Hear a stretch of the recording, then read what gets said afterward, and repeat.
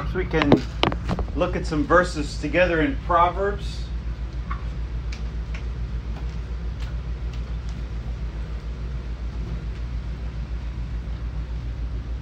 Good morning, everybody. Good morning. I was thinking of our memory verses for this summer as we were singing this morning. Proverbs chapter 3. Maybe some of you know it.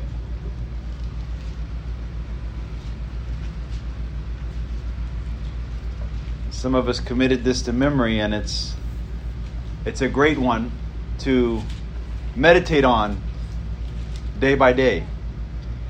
And I really had one verse in mind, which is verse 3. But just to read these first 4 verses. This is Proverbs 3, verses 1 through 4. My son, do not forget my law, but let your heart keep my commands. For length of days and long life and peace they will add to you.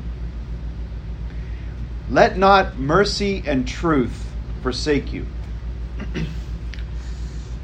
Bind them around your neck. Write them on the tablet of your heart. And so find favor and high esteem in the sight of God and man. I've been thinking about this morning that phrase, let not mercy and truth forsake you. In a way, it's kind of a strange way to put it. I could imagine the writer of Proverbs saying, don't forsake mercy and truth. Like he says in verse 1, don't forget my law. There's that word Torah. Don't forget the Torah. Don't forget the law that I've told you about.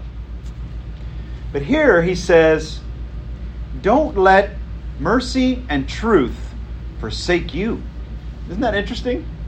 And I guess I was puzzled by it. And when I'm puzzled by something, a lot of times I find that God has a lot of interesting little treasures there for us. And so I thought we could just reflect upon what does it mean to not allow mercy and truth to forsake us. This morning we've been singing and worshiping and showing adoration to and glorifying the Lord Jesus. And so to help us understand what it might mean to say, let not mercy and truth forsake you, let's just look at John chapter 1, where we see some of these ideas show up again in the context of the Lord Jesus and his coming.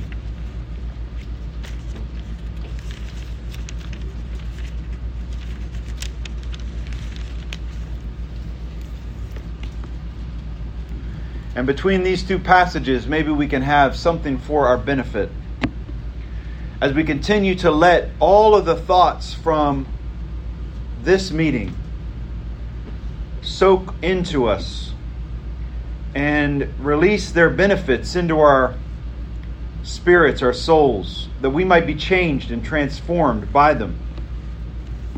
So the verse I have in mind here is John 1, verse 17. For the law was given through Moses, but grace and truth came through Jesus Christ. The law was given through Moses, but grace and truth was given through the Lord Jesus Christ. You see, we have those same phrases in Proverbs. Don't forget the law. But let not mercy and truth forsake you. Now, just a word on those words really quickly. Those two words, your different Bible translations might have different words there. It might say something like, let not steadfast love and faithfulness forsake you. Those two words are very rich words in the Hebrew Scriptures. They're very beautiful words in Hebrew. And they're hard to translate fully into English. And so depending on your translation, those translators, they're struggling. They're doing their best to get across what those two words mean. But that first word, hesed, is one of the most beautiful words in the Bible.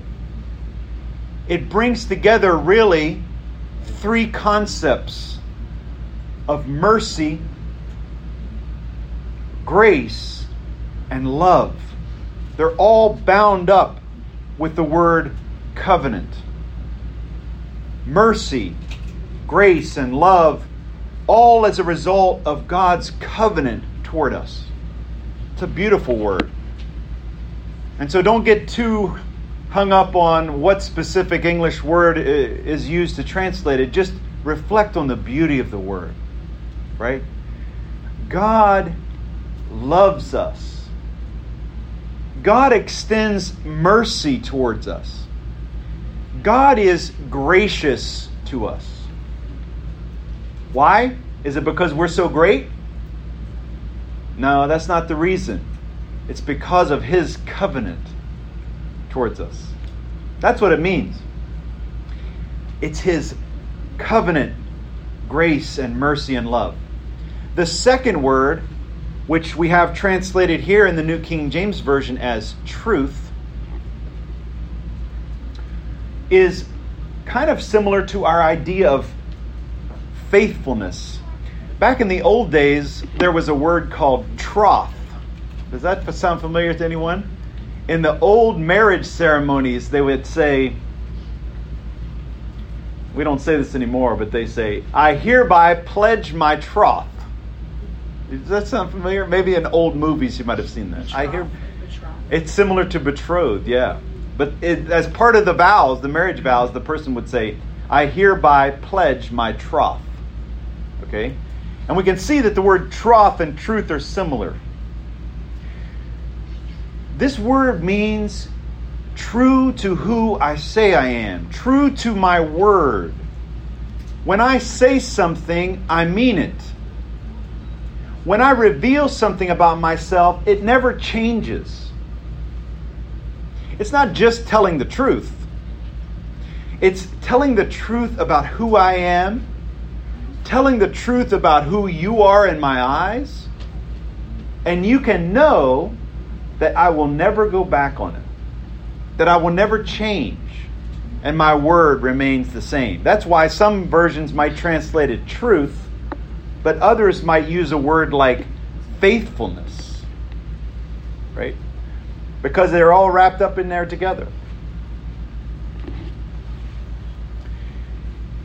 We may not realize it, but these two words are in tension with each other. This word of grace and mercy and love, and this other word, truth or faithfulness, they're in tension with each other. Because God has said certain things in His Word, like, if you eat of it, you will surely die. And because of His truth, because of His faithfulness, that has to happen. Isn't that interesting? In other words, He can't go back on it, or He would be a liar. But God wants so desperately to show love and grace to us, it's almost as if He wants to go back on it. And He will do everything possible to, in a way, get a loophole. Allow Him to still let us live, even though we have sinned. And for human beings, we can't understand how these two things can go together. If God says, he who sinneth, he shall die. It's simple. And yet, we will live forever. Right? Is that because God's a liar? No. Is that because he's not faithful to his word? No. It's because he is both faithful and gracious. The law came in, Paul says, to increase the trespass. The law is good, but if all we had was the law, we would be in trouble. Because the law shows us just how far short we come. But John was able to say, as he was shocked by the Lord Jesus, he was able to say, the law came in through Moses, but grace and truth came to us in the person of the Lord Jesus, in the Word made flesh. And so I'd like us to just think about, what would it mean for you and I to not let mercy and truth forsake us? And I think it could mean three things. I think that we should experience these two beautiful aspects of God, His grace and His truth, His mercy and His truth. We experience them objectively. We should experience them subjectively. And we should experience them experientially. So just really quickly, when the writer of Proverbs says, let not steadfast love and faithfulness forsake you, I think one of the things he means is never stop reflecting on the mercy and truth of God. Never stop meditating on it. Don't let it forsake you. In other words, bind it around your neck. Write it on the tablet of your heart, right? Every morning, open your Bible again and read those stories you already know. Read them again. Because we can't forget it. We can't let this slip outside of our vision. So in other words, we need to know these things objectively. We need to reflect on the mercy of God and the truth and the truthfulness of God on a daily basis. But we also, a second thing, we need to know these things subjectively, right? Subjectively means I am loved by God. He's true to me.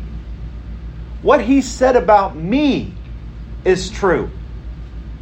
He's faithful to me. How often are we reading the Word and saying, oh, God is really great and I see His beauty, I see His wonder. But do you know that He has found you? Do you know that He has poured those things out to you? And the Lord Jesus is the one who has shown this to us more than any other. That's why every week we gather and we have these emblems here. This is part of what it means to say, don't let these things forsake you.